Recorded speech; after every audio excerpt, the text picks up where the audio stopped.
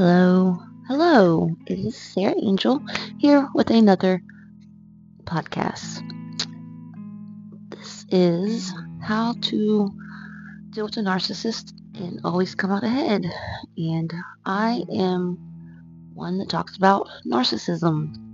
I'm no paid psychologist or don't have my doctorate, but I go from my personal experiences of having a decades-long narcissist in my life and over a decade, and just looking up stuff. I'm a few months before I'm supposed to get my psychology. I am working to get my psychology degree, and I have a certification in mental health and human behavior. So it's a little bit I have, but I'm not there yet. But here's what I want to talk about today. 4 things that narcissists most likely have on their phone.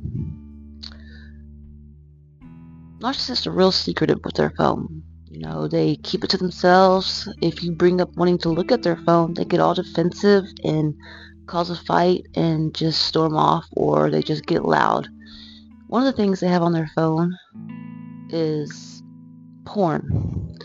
They have porn on their phone. They don't want you to see. Not that they're ashamed, they just don't want you to see that. Second thing they have on their phone is they probably have multiple accounts to dating sites, and that's how they get their supply.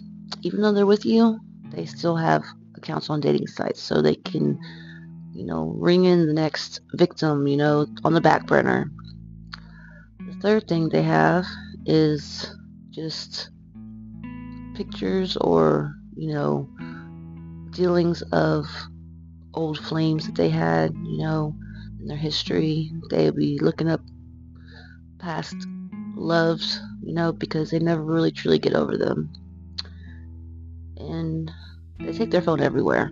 I guess it's going to be 3 things they have on the phone, but what they do is they take their phone everywhere they go with them. They do not put their phone down any and everywhere they go. Or if they come home, they say that their phone's dead, or they left their phone at work. It's just a very annoying situation. It's like they really think that you're stupid, and it insults your intelligence. But that's just something I wanted to share. Hope everyone has a wonderful day. Leave with love. Bye.